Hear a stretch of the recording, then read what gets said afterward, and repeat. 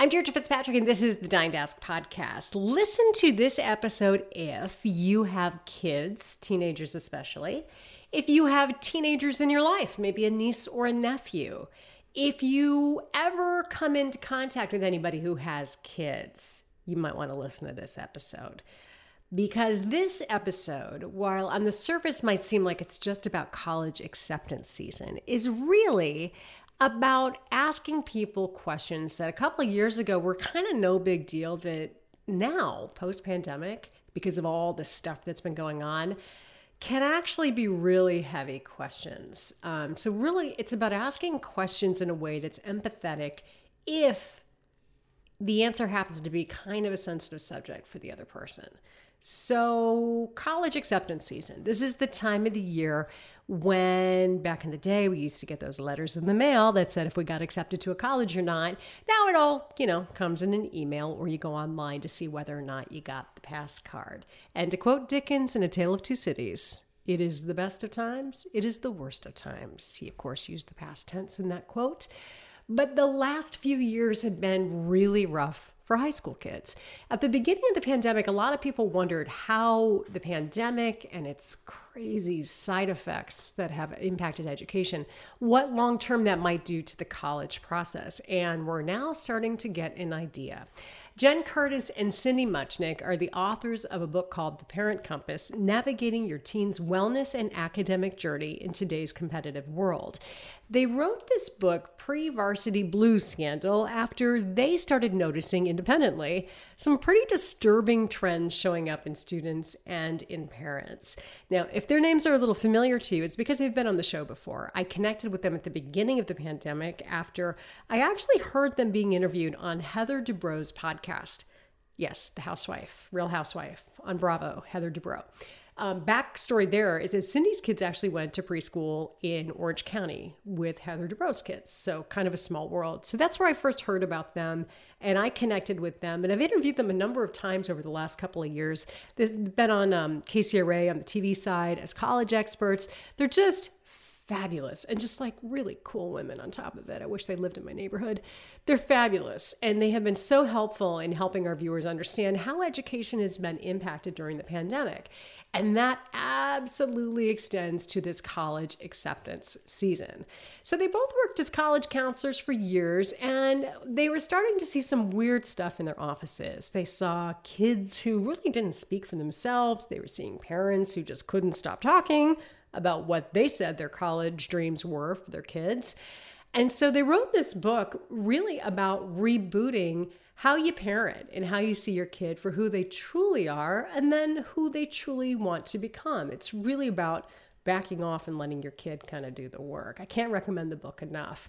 So that's why they're back on the show today, to talk about what they're noticing now, 2 years after the pandemic started, and some really sage advice on how to interact with people about where their kids are going to school and how to ask those kids themselves the question about making decisions for their future. So on this Dying to Ask, we have a reality check on what college acceptance season is actually like this year. Record-setting applications obviously mean record-setting disappointment for a lot of these kids. We'll talk about some of the real pressures high school kids are facing. That whole saying, and I bet you've said it, I could never get into the college I went to. It's actually probably true. I know it is in my case. Not a chance these days based on the qualifications that a lot of these kids have to get into these big schools. We'll talk about why the ladies say they'd like to ban the word rejection from the conversation. You think about acceptance and rejected. They hate the word rejected. Who doesn't like the word rejected? Nobody likes it, but it feels especially harsh right now. So they have a better way to talk to your kids about schools that maybe don't offer them a spot this year.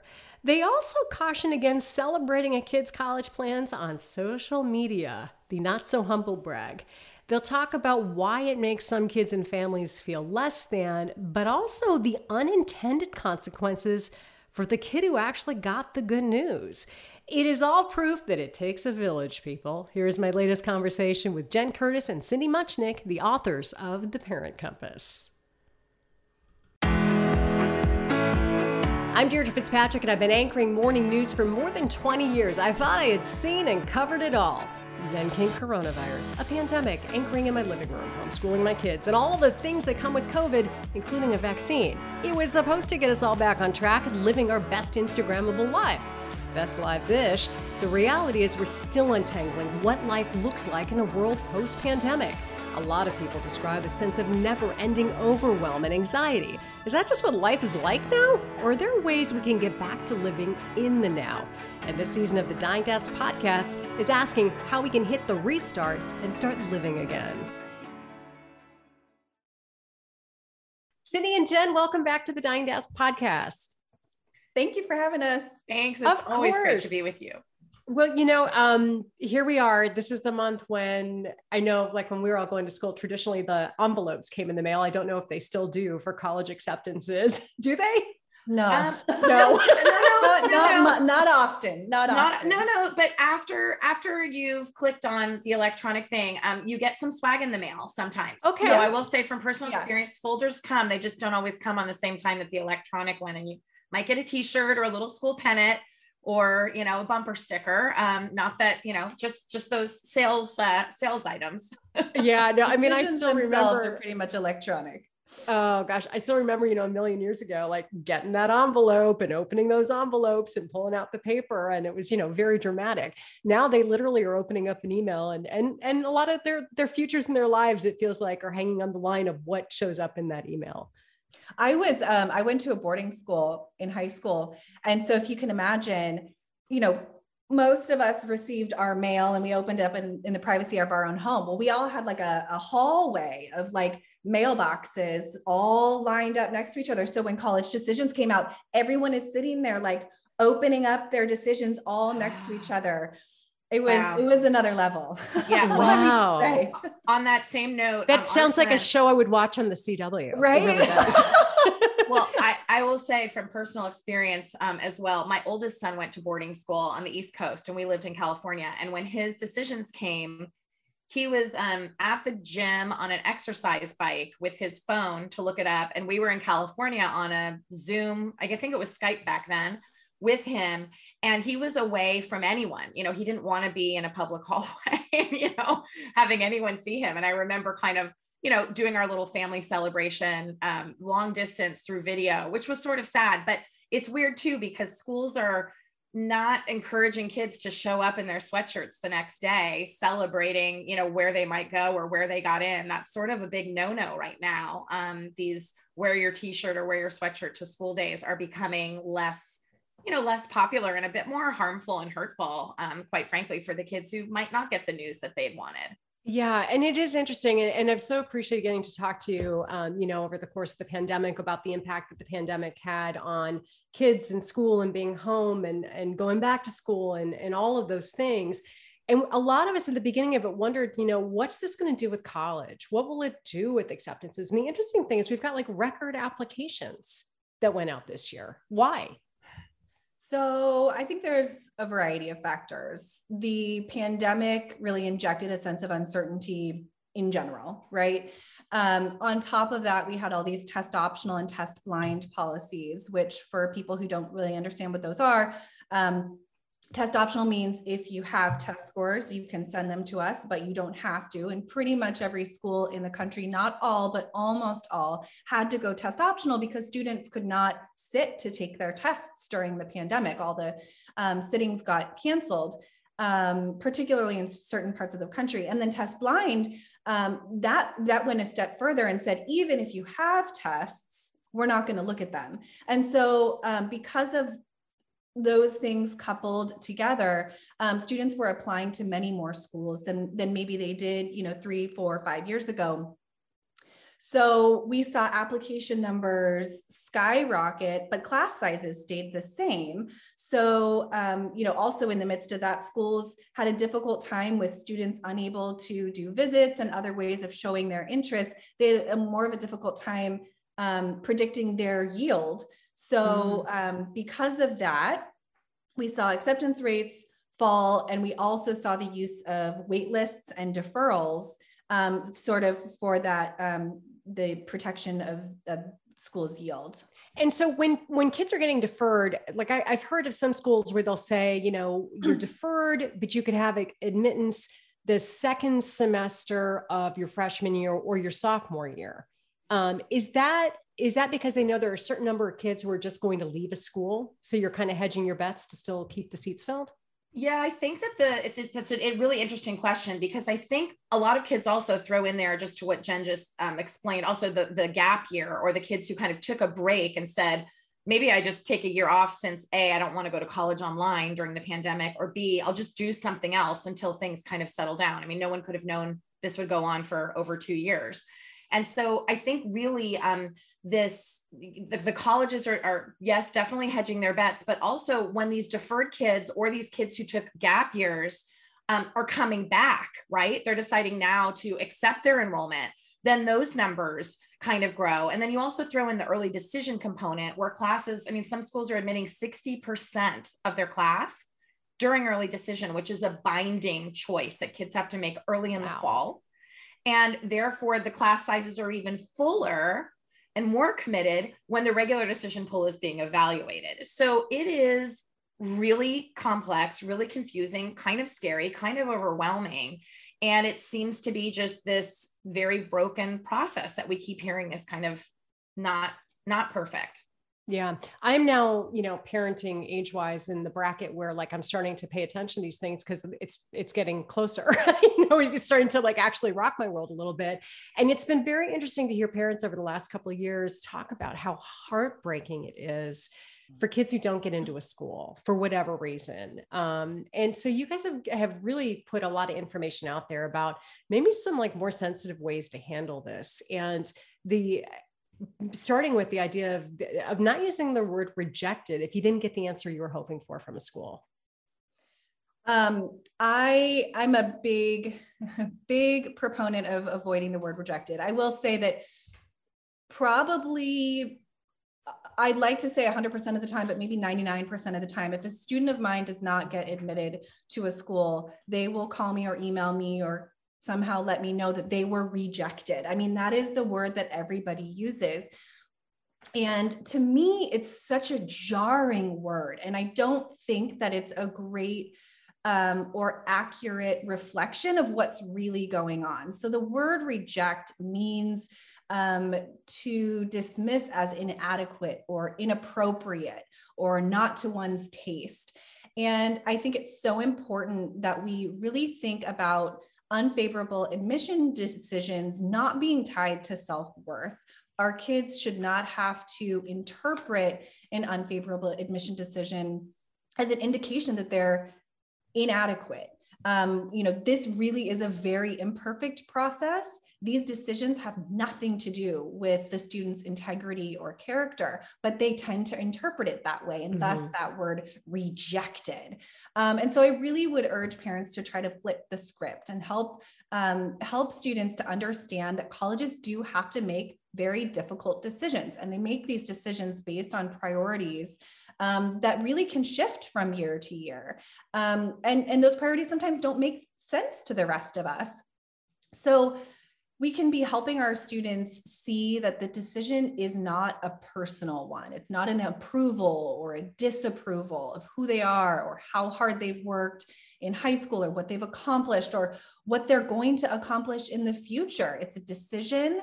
And instead, you know, I think families can be encouraging students and parents can be using different words like closed door or didn't gain admission, didn't get in, it wasn't the right fit at this time, instead of using that word rejected. I'll add, Deirdre. So my first career out of college was in college admissions. So I sat on the other side of the table evaluating applications in the early 1990s, mid 1990s. And I will say that these, you know, the system even back then wasn't exactly perfect. These kids spend, you know, hundreds of hours on their essays and crafting their wonderful statements, and they're getting their recommendations in order and doing their activities, et cetera, et cetera. And so what I always encourage my students, once I started doing private college counseling like Jen, to really focus on the things you do have control over, because there are things that the kids can control. They can control what they write and submit. They can control their relationships with their teachers and the teachers that they build a rapport with, who ultimately advocate for them. They can control to some degree how they do in school and how hard they're either, working or seeking out support, or, doing the best that they're capable of doing at whatever academic level they might be. But they can't control how many kids from their school apply to that school, what the college is looking for in terms of, how many tuba players that year, or how many, students from the Midwest they're trying to add to their list, or whatever it might be that they're looking for that we don't have control over. So I say, look at the things you do have control over and know, I get to choose how I spend my free time on the weekends. I get to choose what activities I do after school. I get to choose how much effort I want to put into some of these classes. And, once that application is submitted, it does become out of your control. But the good news is, when you're admitted to just a couple schools, and it only takes one, you're back in control again. You get to choose. It's the most exhilarating feeling to be back on the other side and to be the one that's now being courted, because now the school wants you. And that does feel good, whatever the school might be. And again, that school could be a community college. It could be a 2-year college. It could be an internship. It could be something else other than just college. So, this is a very roller coaster process. Jen and I have written articles about that and used that analogy. It is not, it's a crazy ride.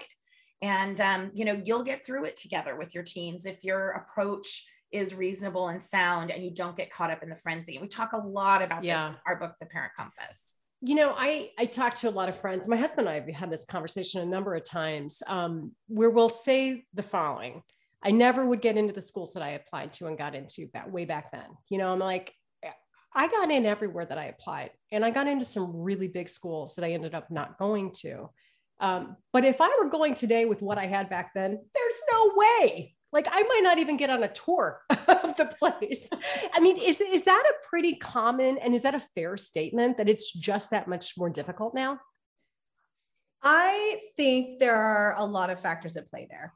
I think my dad likes to use this. I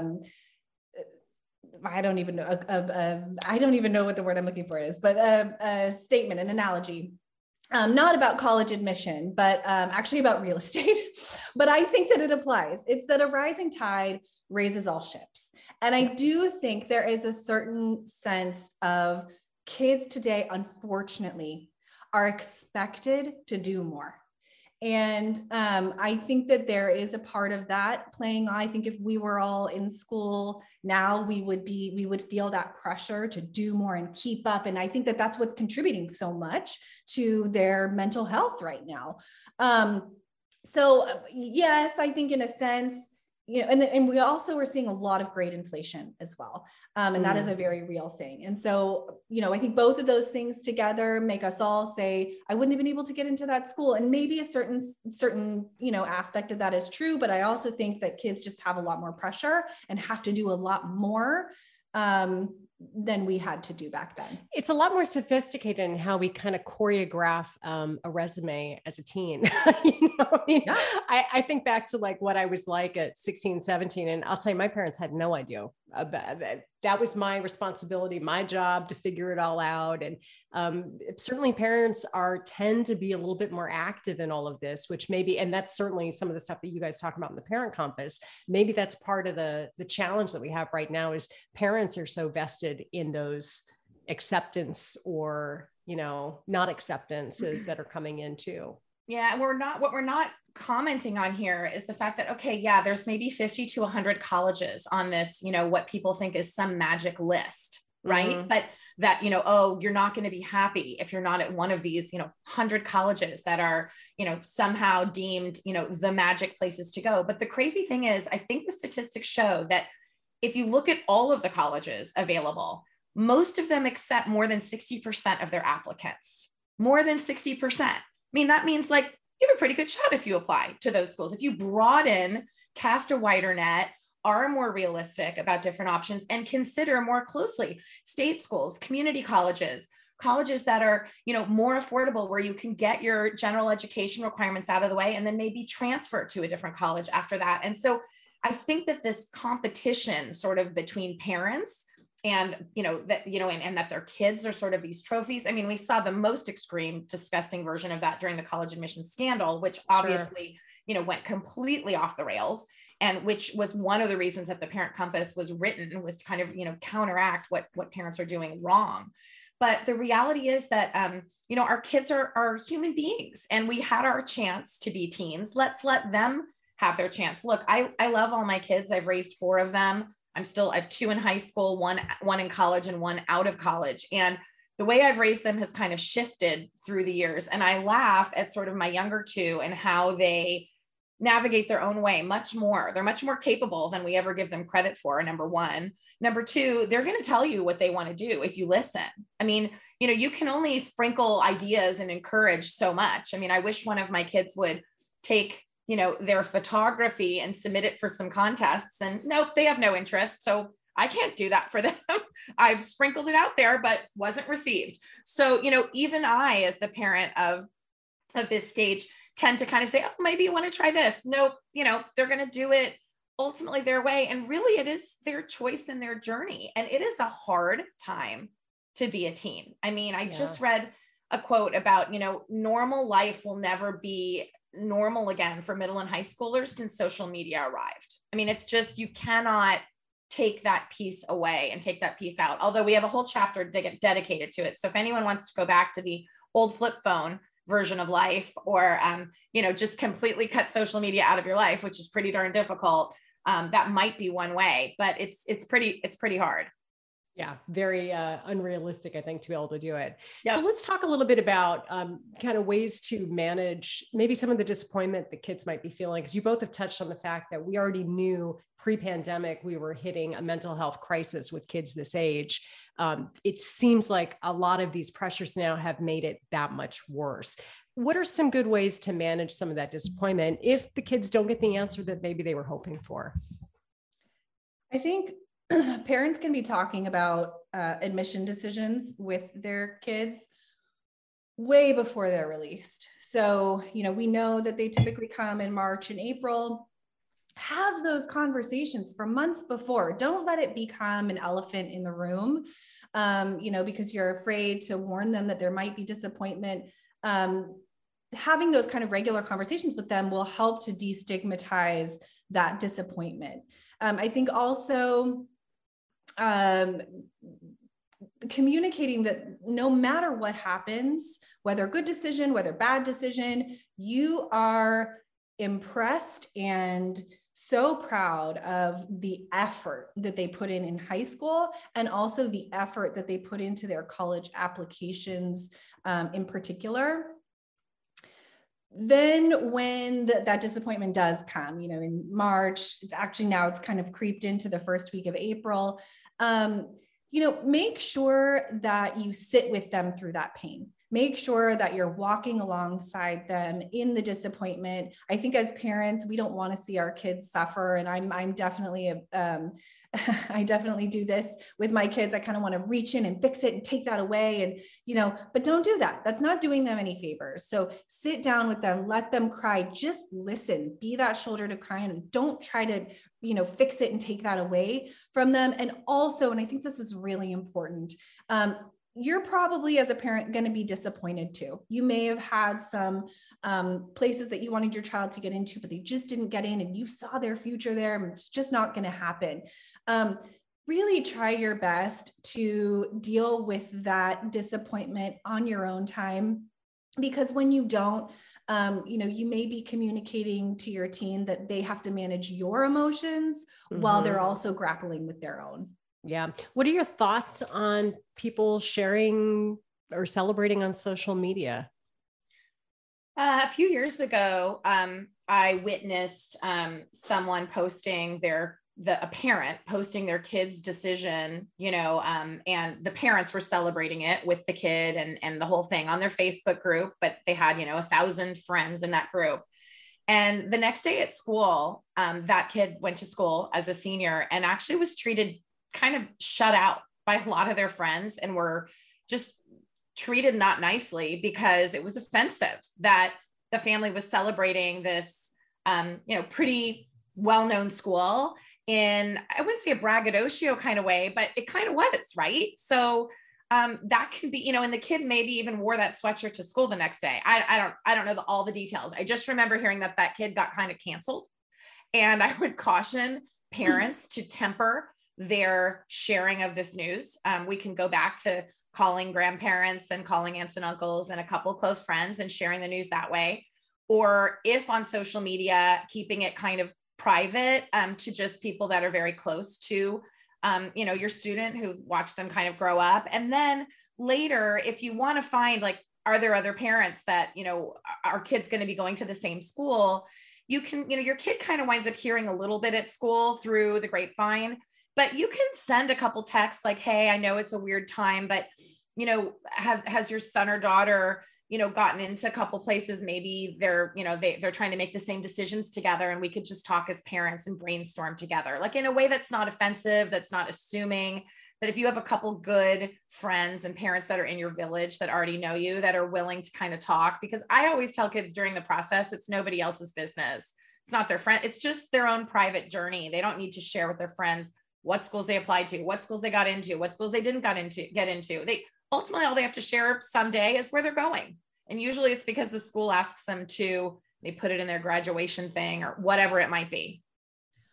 Is there a polite way to ask somebody in your social circle, like, how's it going? Like, I find myself, I don't want to ask anybody because I don't want to open up something that might be not harmful, but hurtful to someone. Is there a polite way to say, hey, how's it going? Have you made any decisions, or should you just avoid it these days?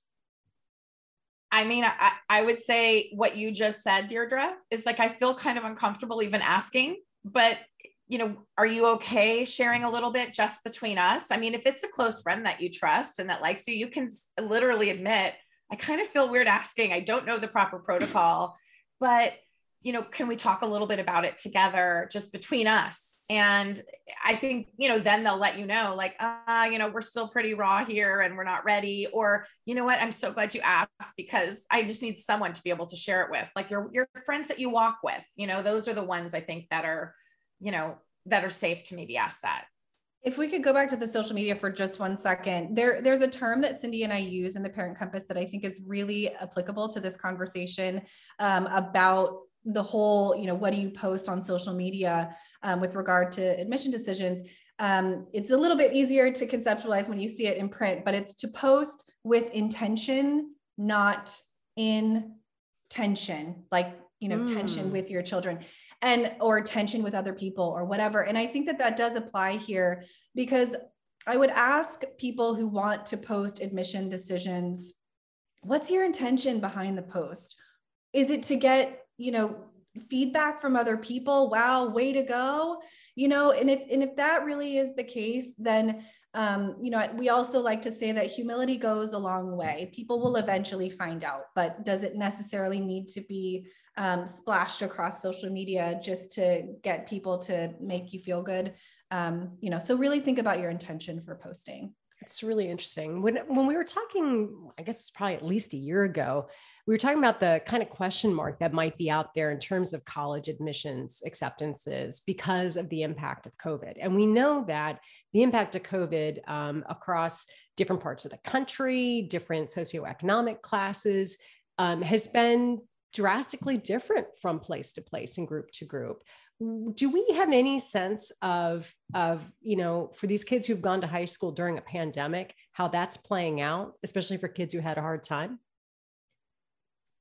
I think, you know, the way it's playing out, are you asking in college, like once these kids have launched?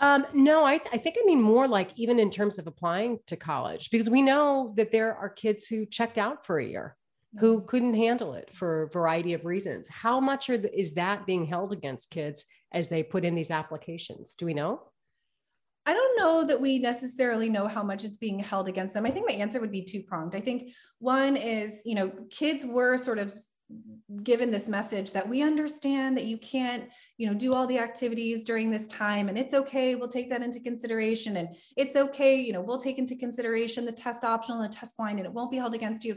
But I think there is a certain level of distrust of that from students who are kind of like, really, I don't know, this person did send in a test score, I'm not, is that going to be, and I think that and I can't say that we have firm answers. I will say that admission decisions have been all over the board. Those super, super, super high achieving students, a lot of them had some really disappointing results. And those were the kids that really did go out. And even though there was a pandemic, they did some incredible, incredible things. And they still got no's from the really competitive schools. So, I don't know that there's a firm answer, but I also think that we've heard confusing messages. I also think in terms of the process itself, what I saw was an incredible level of burnout starting at the very beginning of this school year. And so I will say, in my many years of being an educational consultant, being a college counselor, this was probably my most difficult college application season I have ever had, ever. And I think that it's because students were already burned out and they had no energy to give to the process. And on top of that, they were really trying to figure out time management. They had gotten away with not so great time management skills for a year. And then they went back this fall and they had to relearn time management. So the process itself, getting it done, was the hardest I've ever seen. What's so funny? Everything you're saying, take the student teen part out. You've also just described people going back into offices. Yeah, exactly. Absolutely. Exactly the same. Yeah. I think also when we just factor in that every application now does have a question about COVID. It's been added to the common application. And there's always a question, is there anything else you need to tell us, that you want to add? I would caution families or kids to not write their main essay about something COVID related, because we're all kind of COVIDed out.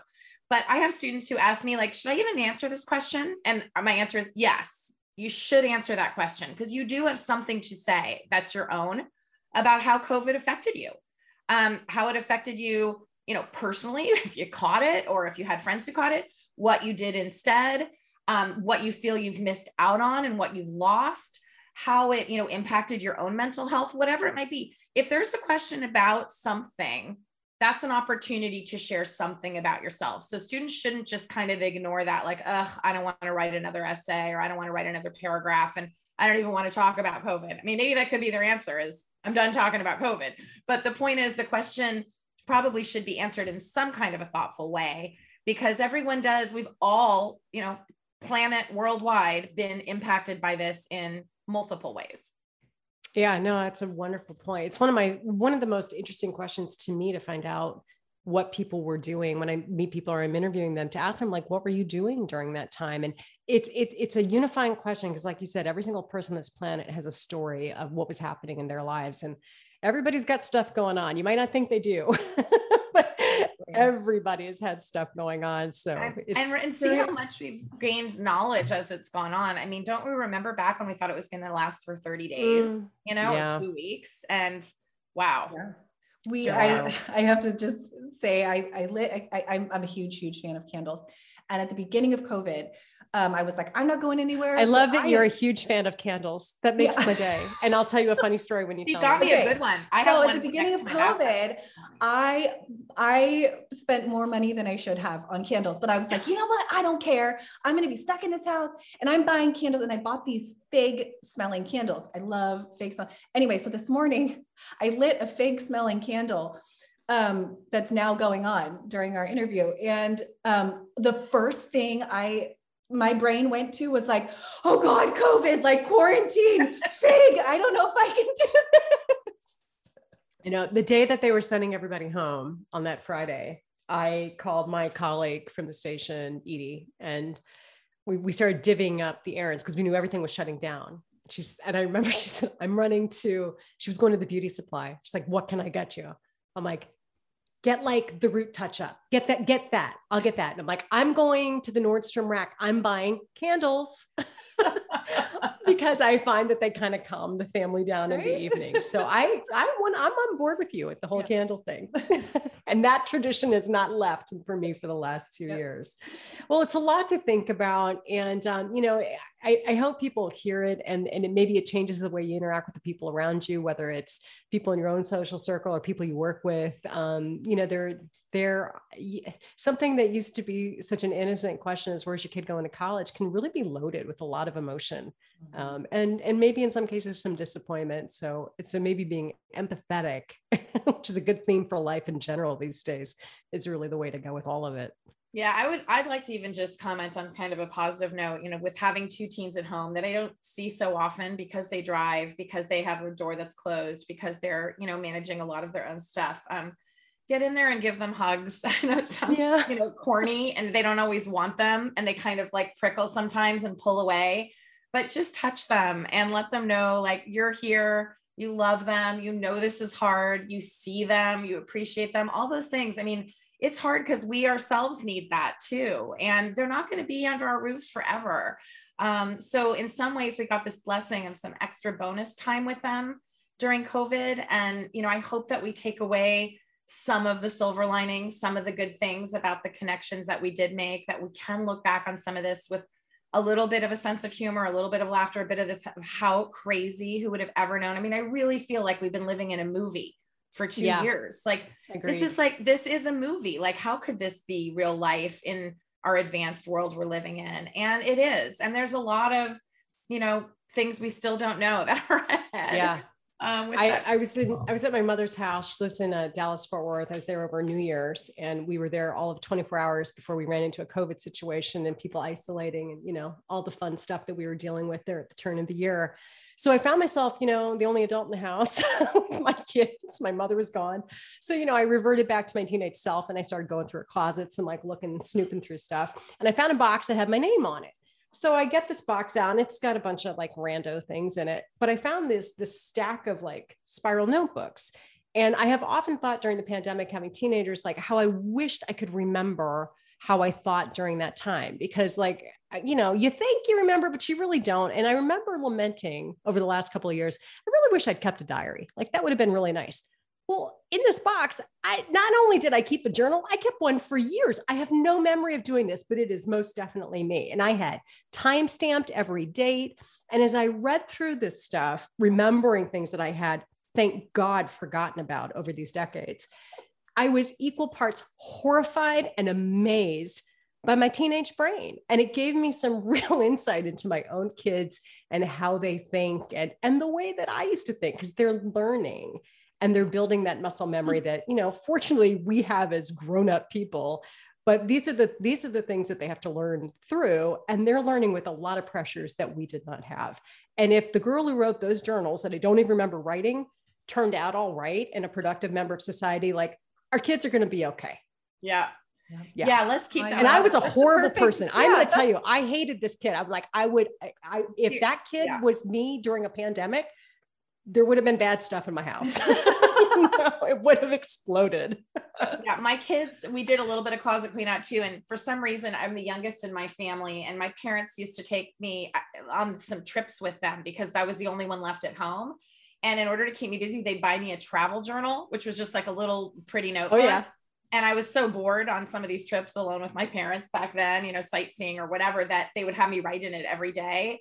And so my kids have seen the travel journals now, and it is kind of a crack up. It's like got the ticket stub from where we were, but then my thoughts on what it was like seeing a painting or, bored I am doing whatever in line. Right. And you do, it's good to kind of take those trips back down your own memory lane, Deirdre. We encourage people in the Parent Compass to kind of go back to what were you like back then, and how does that influence, we can't remember all those things. So good thing we did write some of it down, but how does that influence the way we parent our kids? And we got to give these kids a big darn break because they are heroic in my mind. These middle and high schoolers, what they are going through, the pressures that they're under, the pressures that's, society and the system is putting on them.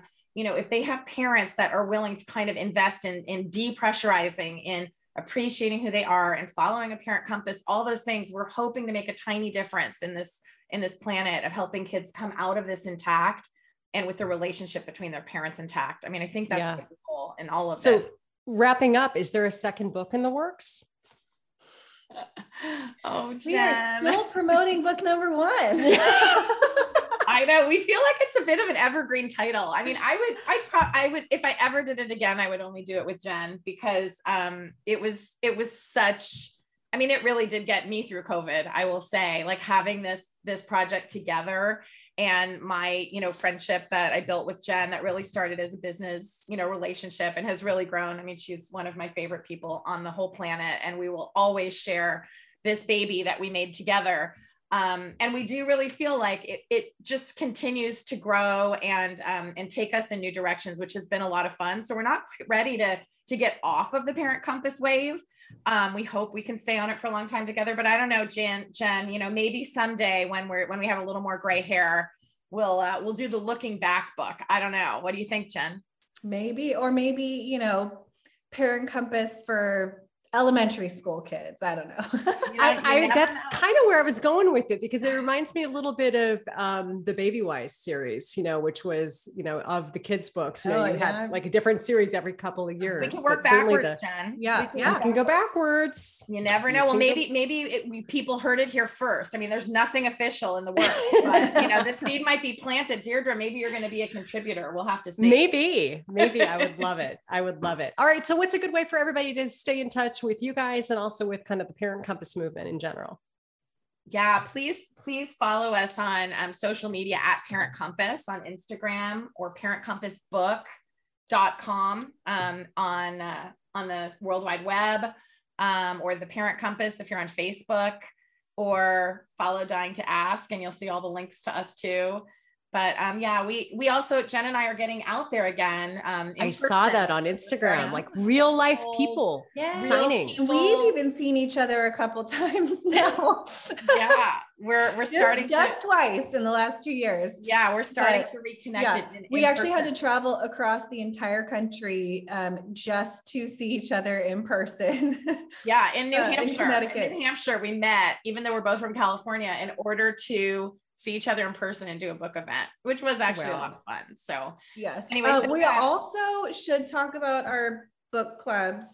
For anyone interested in reading the Parent Compass with a group of like-minded parents who, want to always be working on their parenting, they can go to our website, parentcompassbook.com, and we will jump into a discussion and chat with you about the Parent Compass message. And answer any questions. So there's a way to sign up for that through our website, or you can email us at parentcompassbook@gmail.com. Oh, I love it. Well, I love everything that you guys do in your real life, yet humble, but empathetic, kind messaging that you have for a lot of parents in what's turned out to be a really challenging few years. So best of luck. Thank you. And get started on that next book. No pressure. Thank you, Deirdre, for always supporting our message. Not that these two need another thing to do, and they definitely didn't jump on my follow-up book idea, but I think they could host a weekly podcast on parenting and education, and I'd probably listen every single week. I think they're just so wise and also so honest about how hard a lot of this is these days, regardless of your background and your situation. My two big takeaways from this show: number one, a little bit of humility goes a long way. And number two, think before you ask. Sometimes just phrasing the question a little differently can give the person you're asking the question, even something that seems so innocent as, where's your kid going to college? It can give them a different feel in the conversation. So maybe a different way to ask it is to say, have you guys made any plans for next year yet? I know it's an exciting time. I know it's a stressful time, something like that. Maybe you just kind of open the door and then they decide if they're going to let you in or not. Thanks for listening to this week's Dying to Ask podcast. If you have a second and you can review or rate this show on the podcast app, wherever you're listening right now, I would appreciate it. Have a great week, and we'll see you next time.